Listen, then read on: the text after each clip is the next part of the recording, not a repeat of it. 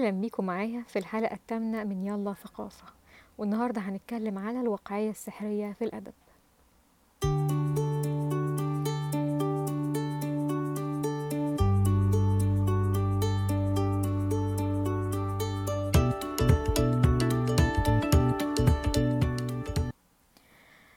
الغريب إن الواقعية والسحرية ما يتقابلوش مع بعض أبدا. طيب إيه اللي جابهم الاتنين مع بعض؟ خلونا نبدأ من الأول.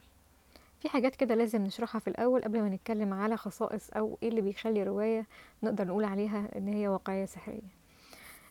عندنا معلومات شائعة إن الواقعية السحرية ظهرت مع الرواية أو موجودة بالذات في الأدب، وده غلط.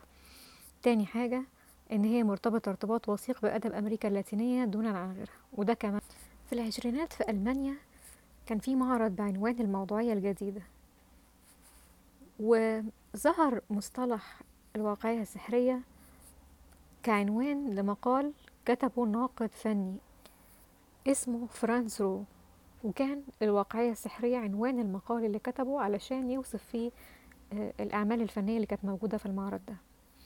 وفضل تقريبا المصطلح ده محدش بيستخدمه لغاية تقريبا في الستينات، لما بدأ مصطلح الواقعية السحرية يتحط على الأعمال الأدبية اللي كتبها ناس أو كتاب من أمريكا اللاتينية، واللي كانوا دايما بيستخدموا مزيج ما بين أو يعني ميكس ما بين الواقعية والفانتازيا أو السحر في الروايات بتاعتهم. وطبعا مشهور أو أكترهم شهرة هو جابريل جارسيا ماركيز في روايته 100 عام من العزلة أو 100 years of solitude. وازدادت شهرة النوع ده من الأدب كمان لما ماركيز أخذ نوبل في الأدب سنة 82. من الكتاب المشهورين برضو إيزابيل أليندي من تشيلي، وفي عندنا كارلوس فوينتس من المكسيك، وفي كمان سلمان رشدي وأنجيلا كارتر من إنجلترا، وفي كمان نجيب محفوظ من مصر في روايته مثلا ملحمة الخرافيش، ودي من رواياتي المفضلة على فكرة، وفي كمان هاروكي موراكامي من اليابان. طيب ايه اللي ممكن يجمع ما بين كل الروايات دي؟ الروايات دي غالبا بيبقى فيها نوع من انواع فعلا من الاسم كده واقعية، وفيها عنصر كده من عناصر الخيال او السحر او الفانتازيا. زي مثلا ما يبقى بتبقى رواية عادية جدا وفيها موضوعية، والكاتب ما بيتدخلش في السرد خالص تقريبا، بحيث ان انت كأنك بتتفرج مثلا على فيلم او انت عايش حياتك عادي، وفجأة السما تمطر عليك سمك وتتعامل عادي كأن مفيش اي مشكلة، او تلاقي قط مثلا اسود بيكلمك عادي. فتبقى رواية زي اي رواية من الروايات الواقعية، لكن بيبقى فيها عناصر جامدة جدا من الخيال او الفانتازيا زي ما انا كده شرحت. طيب هل العنصر الخيال ده له يعني دلالة، له معنى؟ طبعا، والنقاد اختلفوا حقيقة في المعاني دي.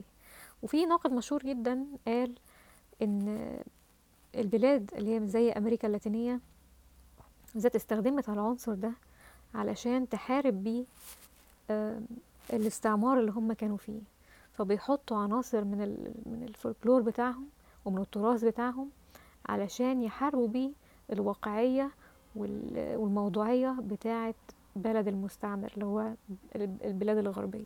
ده كان رأي. وفي رأي تاني بيقول ان اي مزج ما بين الواقعية وما بين حاجة زي الخيال او الفانتازيا ممكن نحطه تحت بند الواقعية السحرية، زي مثلا هاري بوتر، او لو شفتوا فيلم لايف اوف باي فممكن نحط لايف اوف باي تحت بند الواقعية السحرية. فهنلاقي كده ان في يعني جدل ما بين النقاد ايه اللي يتحط تحت بند الواقعية السحرية. واخر حاجة بتتقال في الموضوع ده ان كده ما بقاش فيه حدود الواقعية السحرية، وبقى التعريف بتاعها او بقى المعنى بتاعها ماطط جدا لانه بيشمل حاجات كتير قوي، فالحدود بتاعته بقت غير واضحة المعالم. يبقى كده ممكن ننهي الحلقة بان احنا نقول اولا ان المصطلح الواقعية السحرية ده جه من المانيا، وانه استخدم في الادب بعد كده من روايات اللي ظهرت في امريكا اللاتينيه من الستينات لغايه دلوقتي، وان تعريف الواقعيه السحريه اصبح تعريف مش واضح، لان هو يعني بقى بيشمل حاجات كتيره جدا كل شويه حد بيضيف اليه. وان احنا واحنا بنقرا روايه الواقعيه السحريه هنلاقي انها بتتسم بالموضوعيه، وبيبقى فيها عنصر من الخيال او الفانتازيا. وجزء الفانتازيا مع الواقع تقريبا بيخشوا مع بعض تقريبا في كلاش. وما بتبقاش عارف مين فيهم الحقيقة ومين فيهم الخيال، ان هما الاتنين بيبقوا حاجة واحدة واقعية سحرية. بالنسبة للعروض اللي موجودة في الفترة اللي جاية، فأنا الحقيقة المرة دي جبت كمان مسرحيات، وجبت عرض راقص، مش كل مرة هتبقى موسيقى. فعندنا يوم 29 مارس، اللي هو يعني بكرة عندي، اللي هو على ما توصل لكم تقريبا هتبقى يوميها الساعة 8، مسرح الجراج بالجزويت في اسكندرية. في مسرحية اسمها اود السيتي، وهي جاية من الدنمارك، ودي ضمن فعاليات ملتقى لازم مسرح بدعم من المؤسسة الدنماركية المصرية للحوار. وفي برضو الساعة 7 لو انت في اسكندرية، برضو في مركز الفنون التابع لمكتبة اسكندرية، في عرض راقص اسمه بيتر بان، وسعر التذكرة 25 جنيه. يوم 5 ابريل الساعة 8 في مركز الفنون في مكتبة اسكندرية، في عرض راقص تاني اسمه وش وظهر، وسعر التذكرة 25 جنيه. وفي يوم 30 ابريل الفنانة اللبنانية المغنية هبة توجي هتقدم حفلة في مسرح مدينة تاج. اعتقد ان ده مسرح جديد، لان انا ما سمعتش عن المكان ده قبل كده، وقالين ان هو على امتداد شارع الثورة قدام المطار، فحاولوا تعرفوا هو فين بالظبط لو انتم مهتمين. والحقيقة سعر التذكرة من 2000 جنيه اغلى حاجة ل 600 جنيه ارخص حاجة. وبكده احنا جينا لنهاية الحلقة. وعلى فكرة انا كنت عايزة اقول ان الحلقة دي اهداء لصاحبتي الانتيم، مش هقول اسمها، هي عارفة نفسها. وهي الحقيقة اللي كانت شجعتني ان انا اتكلم عن الواقعية السحرية، لان هي نفسها كانت عايزة تعرف عنها اكتر. اشوفكم ان شاء الله الحلقة اللي جاية.